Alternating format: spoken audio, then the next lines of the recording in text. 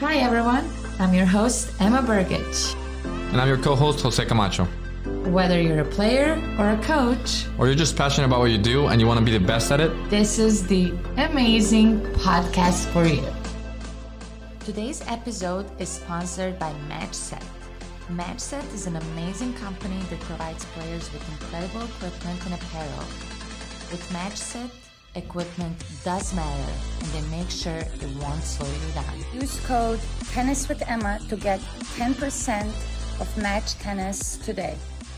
Hello everyone, welcome again to the EMAzing Tennis podcast. It's a new and first time setup that Emma's not going to be here. She got COVID-19, doesn't feel too well. She's such a grinder. Like today, this morning, she goes like, no, I feel terrible, I'm not doing it. And then she goes, no, never mind, I'm jumping in there. Like she just fights, but she doesn't feel too well. So it's only me and our amazing guest, Temba, which is, you're a legend, man. You're a legend. It's the first thing that when Emma introduced me to you, the first thing that she said was, he's the guy that everybody knows. And I remember when I said I just didn't know you because I'm new to tennis and everything. Everybody was like they wanted to I said something horrible, So I mean, your resume speaks for itself. You probably one of the most experienced guys out there. You just know what you're talking about. You're in the like high performance level stuff, but just everybody, like you're such a nice guy, but everybody knows you either for like the nice person you are, but also for your amazing career. So why don't you tell us a little bit to begin with about like your career and what are you at now? Okay. Thanks for that lovely intro. So I was born and raised in Nigeria, and I moved to the U.S. Actually, let me backtrack a little bit. I started playing tennis at 6. Was one of the highly ranked juniors in Africa, basically in the 14s and 16s.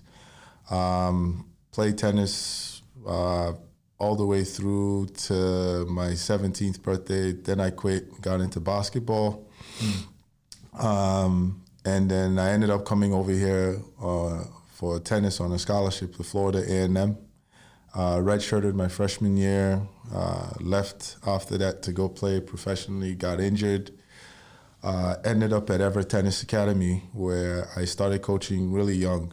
I believe I was like 21 at the time, and basically led me to where I am right now. I am currently the director of tennis performance at One Tennis Academy in Boca Raton, Florida.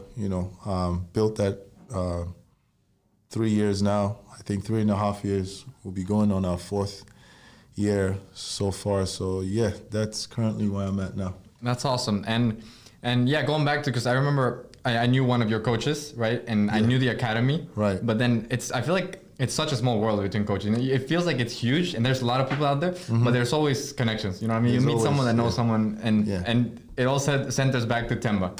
So it always ends up, everybody knows you, man. So that's fantastic. And so One is a really, really like good, prestigious, high performance academy, right? So it seems like all the players you guys have don't play for recreational tennis, but it's focused for players that are either trying to go college or pro. Am I right? Right, correct.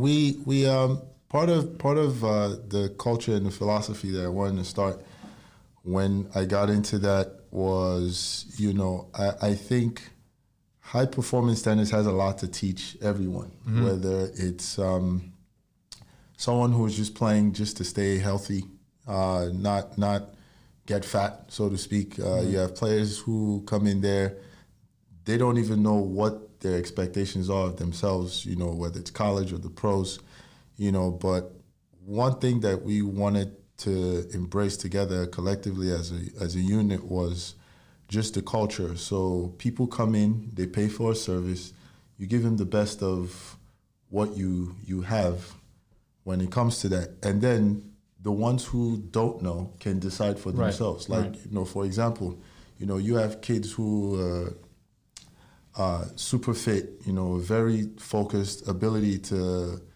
problem solve is there and all of that, but their understanding of what it means to go pro is very flawed. So they'll come in there and they'll go through the work, and then you see the improvement, and all of a sudden you're like, wait a second, how much further out am I if I wanted to go pro? And you're like, well, you're not very far off. And then all of a sudden it's like, aha, this is a aha moment thing. Yeah. So one of the biggest thing about us at One was, it's just the culture that we set. Everybody gets held accountable for how their day goes, whether you're 12 or you're 25, and we sort of help guide them through that stuff, not through personal opinion, but based on your ability to do the work. Right. So I would say that's been the biggest thing that's kind of helped propel us to where we are today. Mm-hmm. Yeah, that's fantastic. And yeah, I mean, I planned this podcast to just focus on, like, we try to focus on a certain amount, like a certain audience in the tennis world, right? And I feel like we haven't gone into, because there's not a lot of, like, I feel like it's a minority, that high performance players, right? There's more club players, just for like kids that go to summer camps. Like, it's more, there's more fun tennis than competitive pro college level, right? That's correct. So I think, but Emma, I think, has a big following in terms of like players that are trying to go pro or play college or play like a high level juniors. So we wanted to do the podcast, like, what better person to do with someone that's so involved and knows so much about that world. So the first question that I wanted to go into is, what is, like, for kids that are listening to that are still haven't gone to the age that they're maybe thinking about going to an academy, right? Or they're before that step, and they want to know how the life is for a full-time academy student. How does a week look like for one of your guys? So typically a week would be, you have 2 hours of tennis in the morning, 2 hours in the afternoon. So that's 4 hours of tennis and an hour of fitness in between. So typically we have two versions of student athletes there. The ones who do online high school or online schooling, so to speak, and the ones who go to regular school. So the kids who do online school, they, like everyone else, they do the 2 hours in the morning, 7:45 to 9:45. Then they have fitness at 10. Between 11, when they're done with fitness, and 3, they have lunch and they do their schoolwork. And then we're back on at 3 o'clock to 5 p.m. in the afternoon. So that's basically, scheduling-wise, what the week looks like. On the weekends, it usually is when they play tournaments, or depending on where we are in the schedule, they have a rest recovery week. Most of our kids do compete on the weekends, whether it's the Battle of Bocas, USTA level 4s, 3s, 1s, what the case may be, or quite a few of our kids play the ITF International Junior schedule. So that means they hop on a plane, travel somewhere for sometimes 2 weeks in a row, 1 week, 3 weeks, depending on the scheduling. So that's pretty much the week outlook, so to speak. With the pros, we have a couple of WTA ATP pros who are based out of there. Their schedule is a little bit different. Most of them come in at 10 during the regular schedule. And then depending on where they are in the tournament schedule during the course of the year, they're either doing 1 practice a day or 2 practices a day. Okay. Typically, when we're when we're midway into the season, they usually do 1 solid practice during the day, and then fitness, and then rest and recovery. Right. Just because there's only so many hours in the day, and when you're playing high-level tournament matches, so to speak, body needs a little bit more time. So that's what their day looks like. Right, that's great. And do they, like, this is my next question was, for competitions, do they individually compete, or do they have, do they travel as a team for certain tournaments? Do the coaches go with them, or the competition is more individual? Right. For the most part, they travel as a team. Not necessarily the pros, but like the junior ITF players, for example, or the kids competing in nationals. Like we're fortunate enough to have a group of kids that are about the same level with each other. So we have a group of kids who went to 12 nationals in girls clay courts. Right. So they go as a team. We send a coach. We had a couple of players who went to girls 18s hardcourt. We send a coach there. The ITF trips, depending on where they're ranked. For example, if we have a kid who's ranked 300 ITF boys, so he'll be playing grade 3s, grade 2s, grade 1s.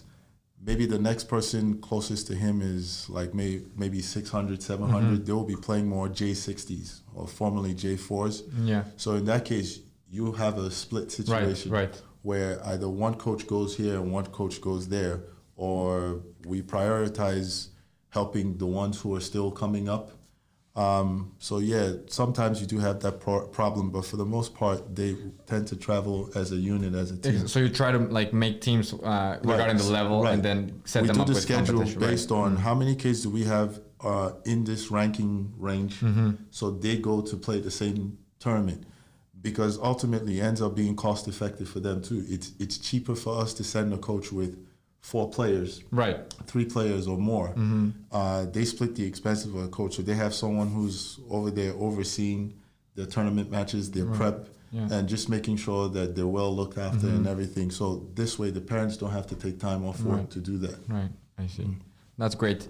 And then, well, you kind of answered this, but in terms of academics, so you said there you have students. Is that just choice, the guys that take online and the guys that go to school physically, or is it by level? It's you know, a lot of it has to do with some kids prioritizing future academics. So they, for lack of a better explanation, a lot of kids don't believe they have what it takes early on to go pro. To go pro, right. Or for example, they'll pick a school like Harvard over a school like UCLA or University of North Carolina, where the tennis is typically more competitive. So they'll focus more on the academics now. Obviously, you're going to Pinecrest, St. Andrews, American Heritage schools like those. And that's where you have the sort of differences, because some schools won't allow you the freedom to go away for a week to go play an ITF schedule. So all you're left with is Battle of Boca and USTA tournaments on the weekend. But academics it's very, very important for us, because the thing about going to school and doing well at school is it's pretty much the only way we know we can trust you to do what you're supposed to do. You know, that's how we find out what your responsible level is like. You know, other than doing the work on the court, of course, but you know, we're trying to teach them life through tennis. So the tennis and being an elite athlete is one thing, but also being elite at life, and that's taking care of your academics. So we usually recommend early on that if the kid has the athletic gift and the talent, that they at least try online school in the early stages, early years, because you can always go back to regular school when you're 16 if you've spent the required amount of time training to get to at least the level where now you're getting looked at by certain elite colleges and stuff. And you know, for the most part, we have a lot of parents that trust us in that regard. So that's great. So it basically comes down to priorities of the kids and what they want to do in their future for sure. Exactly. For sure. And then this is more for like the coach director, especially you that they're director. When and how do you start seeing like kids that are going towards a college route, kids that can actually go pro? Is this like a talk that you at some point have, like at a certain age, you're like, okay, buddy, like even if these are your goals, like for your own well-being, for the finances of your parents, like this is not an option. Do they figure it out themselves, and do their trainings at some point differ, you know, from the college players and the ones that actually want to go pro? Well, you know, so you know, a long time ago, I was fortunate enough to be mentored by one of the greatest coaches, I guess, in the world, Andy Brandy. You know, he was a former head coach at University of Florida, one of the winningest college coaches in history. And he told me this. He goes, you know, you won't know if you have a thoroughbred or a fancy horse until you put both of them through the ringer and have them do the work. So for us, we tend to treat everyone the same. Like people ask me, you know, do you have a program for kids not going pro? I go, I don't know what that means, because, you know, the only way we'll find out if you put the same work for you, we put you through the same degree of work as everybody else. And it varies from kid to kid, you know, from player to player. Like some players develop really late. You know, athletically speaking, some kids, you see them at 13 years old and athletically they're just freaks.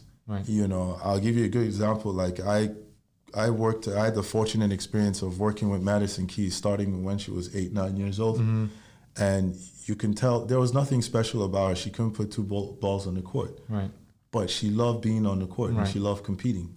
Both her parents were athletically, talented. She had the genes, so you could see physically she was just different. Right. And that's the thing. But ultimately, you have to remember what your role is as a coach, Yeah. but also as a teacher. Right. Because it's up to you to figure out what this kid has Right. or doesn't have. Some kids you wouldn't even find out until their last year in the junior, 17, 18. The light bulb goes off, and all of a sudden you just see something that you haven't seen yet. Right. And that's where, just having faith in the work that you're doing and not necessarily quitting or moving on just because this person hasn't done this at a certain age that Right. stereotypically people think you're supposed to be doing things. Right.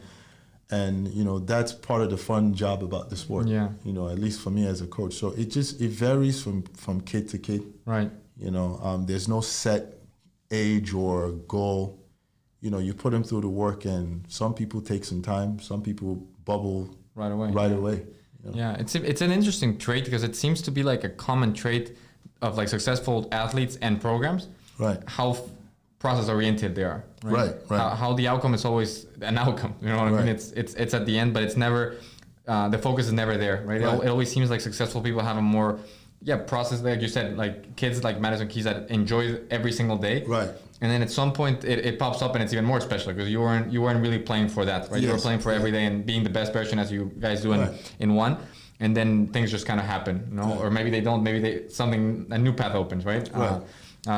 And it's really interesting what you said about like late bloomers because I remember one time talking with Emma, and she was talking about, I think it was Sabalenka. Mm-hmm. I think she knew her from a young age. I'm pretty sure she grew with some of these players, and how she told me a lot of these like really really top athletes, like top 10 in the world in WTA. They really weren't succeeding that much at a young age, but it's because they had a team that was so focused on the future. That they were their training was, I don't know, like I should give you this example of how she would hit through every single ball and be so aggressive, and it wasn't working for her because she was playing pushers that would get every single ball back, right? Every single ball, and now I feel like you still see it in Battle of Boca. Oh yeah, of these like kids that just grind and. Yeah. Like I don't want to call you old Emma, but like older girls on the older side, they struggle, right? Because these girls just keep making the ball, and then these girls that weren't winning tournaments, right? Because they're playing so aggressive, they were being trained for a future of, and now that they're blooming, right? That's and correct. so I don't know. I think that's really really interesting, and it must require a lot of courage to be like, this is gonna work at some point. It must be so frustrating because I'm not gonna win right now, right? But it's at some point it's gonna, And it's very easy to tell when you go out there and you watch like a competitive match at any tournament. You can tell the ones who are playing because they just want to win, but they don't understand what winning means. Right. I need to just win this match because if I win, maybe Nike will give me free stuff, Right. or Wilson will give me free rackets. Right. You have those who are winning to get the attention of somebody else. So it's not even about them now. Right. If I win, maybe Duke will come in. Maybe I'll get into Duke or Stanford or whatnot. Right. And then you have those who are being coached to win so that the coach looks good. Yeah. If my players are winning, I'll Right. get more clients. Makes sense. More clients mean more money. Yeah. So do whatever it takes for you to win that match, because it becomes more about me, less about them. And it's heartbreaking because, ultimately you go through that period where, okay, you're frustrating to play, but you're winning a lot of matches, and then you get to the point where you just can't win a single match to save your life. Yeah. And it happens quite a lot, That's really interesting, actually. I've never thought about that, like coaching, like you kind of selfishness, right? And you're like, I'm here for the money or for things like a reputation, and then it happens a lot, all the Right. way through the pro level. Yeah. Yeah, unfortunately. Yeah. I'm gonna get off the question schedule real quick because I feel like I do that every single podcast. Like I plan a whole thing and then I end up just talking about random stuff. But I recently found out, I don't know like if this is gonna be controversial, but that Rick Macy charges $800 an hour, which seems Yes, he does. outrageous to me. Like outrageous. I want to see your thoughts on this. Because I have a really polemic stance on this. I've spoken about this in general, not on a platform, and it's, Rick Macy has done quite a bit for the game of tennis. Right. But it's my problem isn't so much about what he charges for his lesson. I mean, I think that's an insane amount, but especially for the body of work that he does, you know, it's like nobody pays nobody spends $1 million on a camel. Okay, you spend $1 million on a horse, Right. because when that horse is done racing, I can use it to transport something, and it will get there within a certain reasonable amount of time, right? A camel is always going to be a camel. And unfortunately, with a lot of people, is that price point is not based on what he's doing now. Right. It's based on what he is still marketing himself as, that he did 30 years ago. Right. You know, and that's the issue I have with it. Like, if you go on a court with a 12-year-old kid, or you go on the court with an 8-year-old kid, or you go on the court with a 16-year-old kid who's playing competitively at tournaments, you can't coach all three of them the same way. And basically, I've been there and I've seen some of his lessons, obviously doing the ballot boca. The basket is always full, and it's feed, because, I mean, okay, he's a little bit older now, close to 80, and he can hit. He's not like a guy like me, sure, and I get that, but you can easily have somebody on the court hitting while you're observing. But no, you do an hour lesson, and it's a lot of fed balls. When I say a lot, it's more 20 to 25 minutes of you actually doing something. Right. There's at least another 20 minutes of talking, and then maybe 10 minutes of picking up balls. So it's an hour lesson that's really like 20 minutes. So you're paying $800 an hour for a 20-minute lesson, essentially. Yeah. And the crazy thing about it is people still buy into it. But when you go over there, the program is basically a bunch of 8 to 10-year-old kids. Right. There's not one single high-performance player that's training over there. Right. Do you understand? So, you there's pro coaches who are making north of $200K a year, plus bonuses included. So you can end up being I know guys who are making $350 a year. Right. You know, but that's you're working with a pro who's making maybe north of $1 million, $2 million a year just in prize money.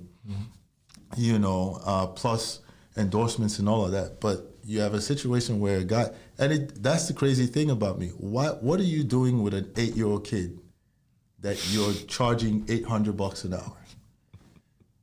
Yeah, you understand? Like it's as a private coach, exclusive to that kid. Sure, no problem, because you're foregoing the opportunity to work with multiple people. Of course, yeah. But it's like rinse, repeat. Right. Every single day, and that's the crazy thing about it, because he's able to do that because it's based on a lot of those parents not knowing what a proper coach is supposed to do or proper training is supposed to look like. Absolutely. So you will get away with it for a certain amount of time until they come to their senses, and then they leave. And I'll just get the next, I hate to use that term, sucker, but essentially that's what it is. Yeah, you know? That's a really great and nice way to put it, because you have such a big reputation. You need to choose the right words. I don't. On the other hand, I'm a golfer, tennis coach now. I love tennis, so I can just say whatever I want. But that's exactly my point. Like, when I found out about this, it's like, it almost feels like what people do with really expensive brands. You know, at some point, it's a name that you're buying, right? It's a brand. And again, not to take anything away from Rick Macy, obviously he's one of the best coaches out there. He was like just incredible resume. Right. But I feel like when you get to a point where you're charging $100 an hour, as you said, for just feeding balls, right? You're buying the name Rick Macy, right? It's almost like, I took a lesson with Rick Macy, and you pay for that for the name. And the question people should be asking is, what's that name worth? Right. You know, that's the thing. It's like, I can go out there. I have a resume that's just as thick. You know, I can tell you all the many people that I work with. Right. But, you know, at the end of the day, what are you doing today? Right. What are you doing now? Right. So I could keep living off the fact that, okay, I coach Madison Keys and I coach Naomi Osaka. And I can go out there and Jenny Brady and all of them. I can go out there and milk all of this stuff for what it's worth.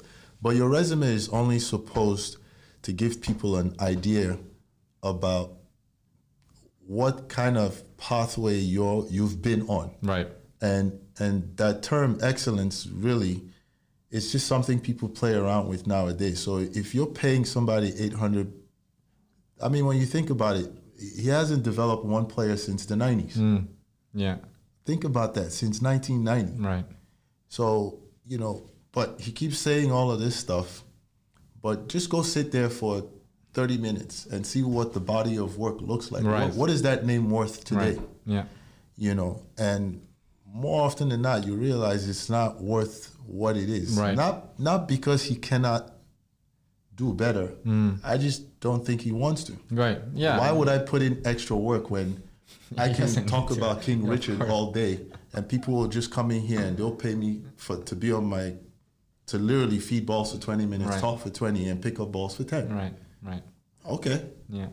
So Yeah, it's a of smart course. There's hustle. nothing wrong with it because it's like There's if nothing people wrong are with gonna it. pay for it, like But go ahead. it's a smart hustle. Exactly. It's a so- smart hustle, but you gotta, absolutely agree. And Right. I'm gonna rewind real quick just to the fact that you just said that's how humble he is. Like he coaches Naomi Osaka and Madison Kids, which is insane to me. And this just proves your point. Like you're such a this is real success, right? That somebody that has had you've had the results. And as you said, Right. you can really milk that and be talking about it and wear it as a badge. Like, oh yeah, I coached one of the best, number one player in the world. But then you see your work ethic and how humble you are and your focus on the now and what you're doing now in your academy. Right. And then, I don't know. I feel like it really shows someone that's actually in love with what they're doing, not in what they did. And then, as you said, trying to get the most out of that. Right. But going back to Rick Macy, what you mentioned about I don't know what people expect, right? What. I feel like how much unless you're a billionaire, how many lessons a week can you pay for 800? You know what I mean? How many can you actually pay for? So I don't know if people expect maybe it's parents that don't know a lot about tennis and they expect oh no, this guy's gonna do it. If he charges 100, he must. So right? I have this crazy thing that I have this crazy rule. Unfortunately, tennis is a very expensive sport, Right. and not everybody can afford to pay what most really good coaches nowadays are charging for a private lesson. But one of the ways to work around that, to negate that, was when I started the academy, I decided that, okay, look, it's very easy to put 4 kids on the court and you make more money for that. And I got together with the coaching staff and I said, look, we're not going to do that. Right. I have 3 investors that I work with, and I told them, I said, look, for this to work, you have to give me the keys to the whole place, meaning I do things the way you want to, right. And one of the things we wanted to do was look, we're going to make the program already good enough that if you want to do a private lesson with a coach, that's the extra. Because you have a situation where, I've had to say no to a lot of kids. Right. Not because I don't want to make money. I'm a business in my own right. But if a kid who comes from a wealthy background wants to book me 5 days a week, okay, that's 5 physical days I have to be on the court, which means at some point I will have less time for the kids who maybe can only afford to do 1 lesson. Right. Because now I'm fully booked. So imagine if I did 2 lessons a day, 3 lessons a day with 3 different kids who came from well-off families. Where would I find the time to do 1 with a kid who can only afford to do maybe 1 lesson? Right. So we have 2 kids on the court. That way everyone gets the attention that is required to develop. And I do 2, maybe 3 lessons a week. Right. So that way everyone gets their fair share of not just the attention and focus, but also the quality that's behind that. Right. Now, it's not to say if you have time to do extra, hell, you do extra. But, the notion that, doing private lessons and spending your money is the only way that you can actually become an elite player, it's not really true. Right. My thing is this. Before I'll rather do a lesson for free than charge less for it. Do you understand? Okay. Because doing a lesson for free is sort of your way of giving back. Giving back to, right. Giving back to, and it's something that I encourage a lot of people to do, not just because of self-rewarding, because it just, if it's someone who appreciates your time, it means the world to them. And you'll see that right away. It'll transcend into something greater, you know. So if a kid can afford to pay a lesson, I'll do it for free. Right. Before I do it for less money, you know, because part of what every coach aspires to is to level up over the years, depending on which pathway your career takes you. I remember when I was working at Everett Academy, I started there part-time. I was making $10 an hour, you know, and I would work for 3 months just to go and try to play one futures tournament.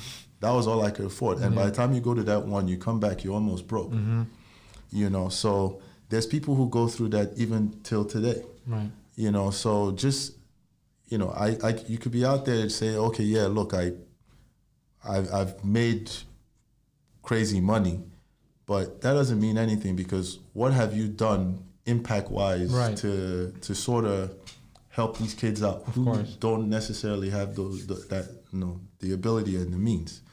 And that's why it's really important. You know, you could charge, I mean, Patrick Muotoglu came here and was charging $5,000 an hour for a private lesson last summer, which is insane to me.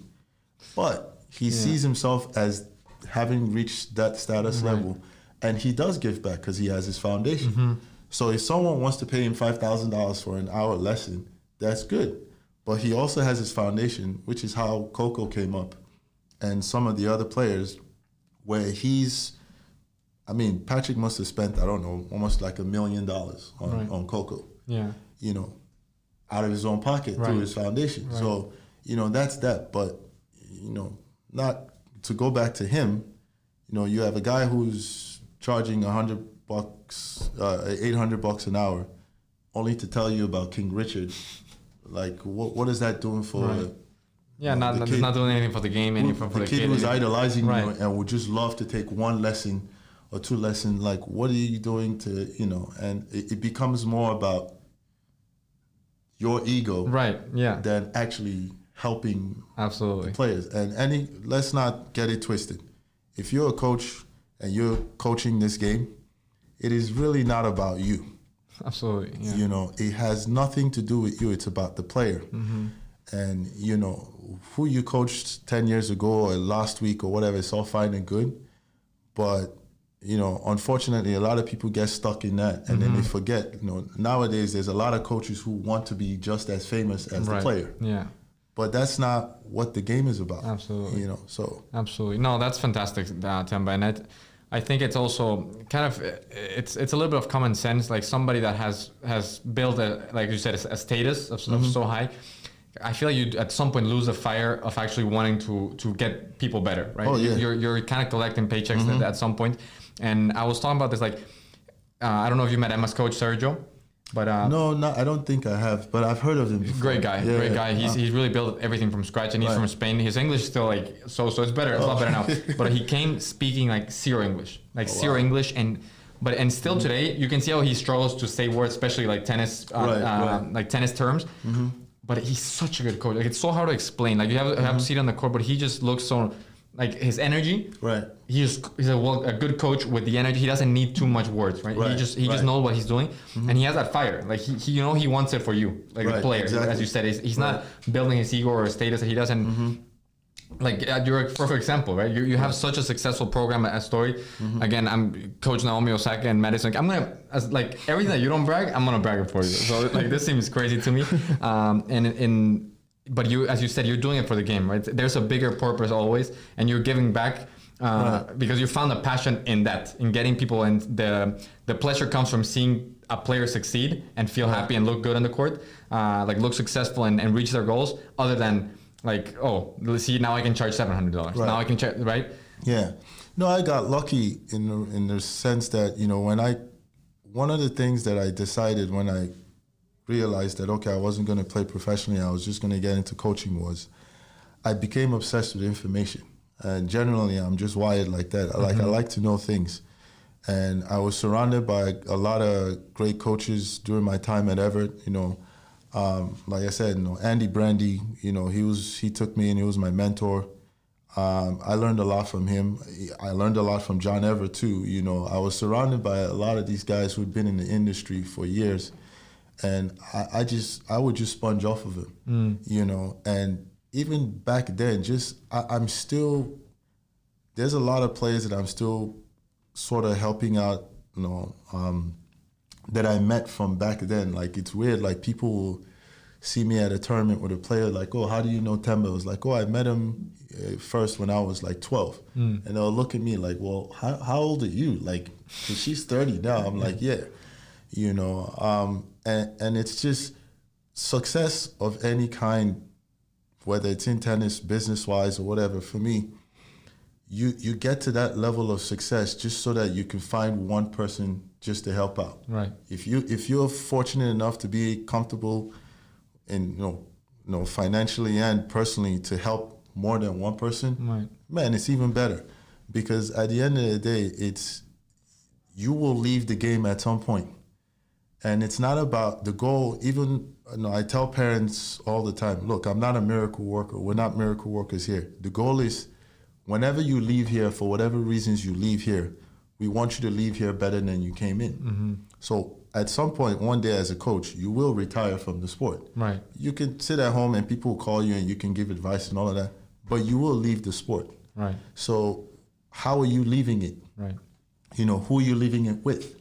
And did you give this person enough information? Did you make enough of a significance in their life where now they're trying to even do better than what you did? Oh, then the future of the game is going to be in great hands.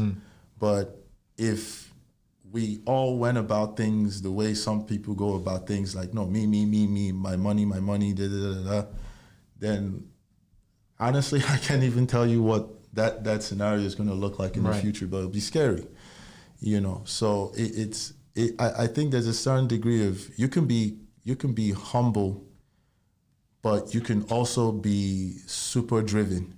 Right. And I think that's one of the things that drives me and my team, every single day when we go out there and we do what we do. Right.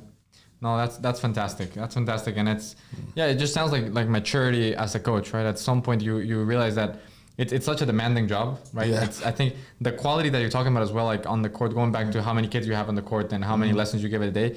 I spoke to some of my friends that are also coaches, and I feel like at some point, and it's also maturing, because at the beginning you want to earn fast, right? You see, like, it's an expensive sport, you get paid well. If you can be there 11 hours during the good season, right? And a day, and you can earn so well that it's really addictive, and you're kind of like, no, more, and I can more, Yeah. But at some point, like, either life, an injury, or something is going to slow you down, right? Yeah. So something's going to humble you. So I think, and I do realize, and I say with all the honesty in the world, I feel like at some point, in a certain amount of lessons a day, you're not given the same quality of service, right? Like, after 5-6 hours, you're not, the first lesson is not going to be the 10th, right? Right. See, I mean, physically, I'm a beast. Like, I know that about myself, because over the years, I've taken care of myself physically. A lot of people know me as a very avid cyclist. I ride my road bike on the weekend, sometimes during the week, 50, 60 miles, because I don't want to be a hypocrite when I go on the court. I'm 44 years old now. If I can go on the court and practice with, whether it's WTA, ATP players in the 21s, 19, and you're physically dying on the court and I'm fine, so they can't possibly start telling me what's possible. Oh, it's too hot to practice outside. Yeah. Really? So why am I not on the floor? So there's a certain degree of just understanding what the job entails. And, like you said, look, sometimes, financially the goal is to build fast. Right. But, it's taking me 23 years to get to this point. Yeah. To finally say that, okay, I have a business, I run a tennis academy that's one of the fastest growing, one of the more popular and notable tennis academies in the world. But there's people who want to do that in 3, 4, 5 years. Right. I mean, hats off to you if you can pull it off, but there's so much that goes into that, because, anywhere you go, like I have a good relationship with a lot of the other academy close to us, Everett, and some of the smaller training, to the point where these guys need practice matches. They send their players there. Yeah, we accommodate them. Because why not? Because again, like I said, at the end of the day, it's not about me or us. It's about the players. Correct. You know, so I think if people make their short-term and long-term goals solid enough, you know, there's longevity in this sport that you don't have to do 20 lessons in one day and kill yourself now. Right. Because it's the quickest way to run yourself out of this business. Absolutely. And it will happen. Physically, I guarantee you, it will happen. You end up hating tennis and you'll be that guy trying to charge $800 in park, feeding a basket full of balls to a bunch of 8 years old and just standing in one corner. So, you know, hopefully for everyone who's listening, you don't end up that route. That's great stuff. I mean, what a wonderful podcast. We're getting ready to wrap it up, but it was great.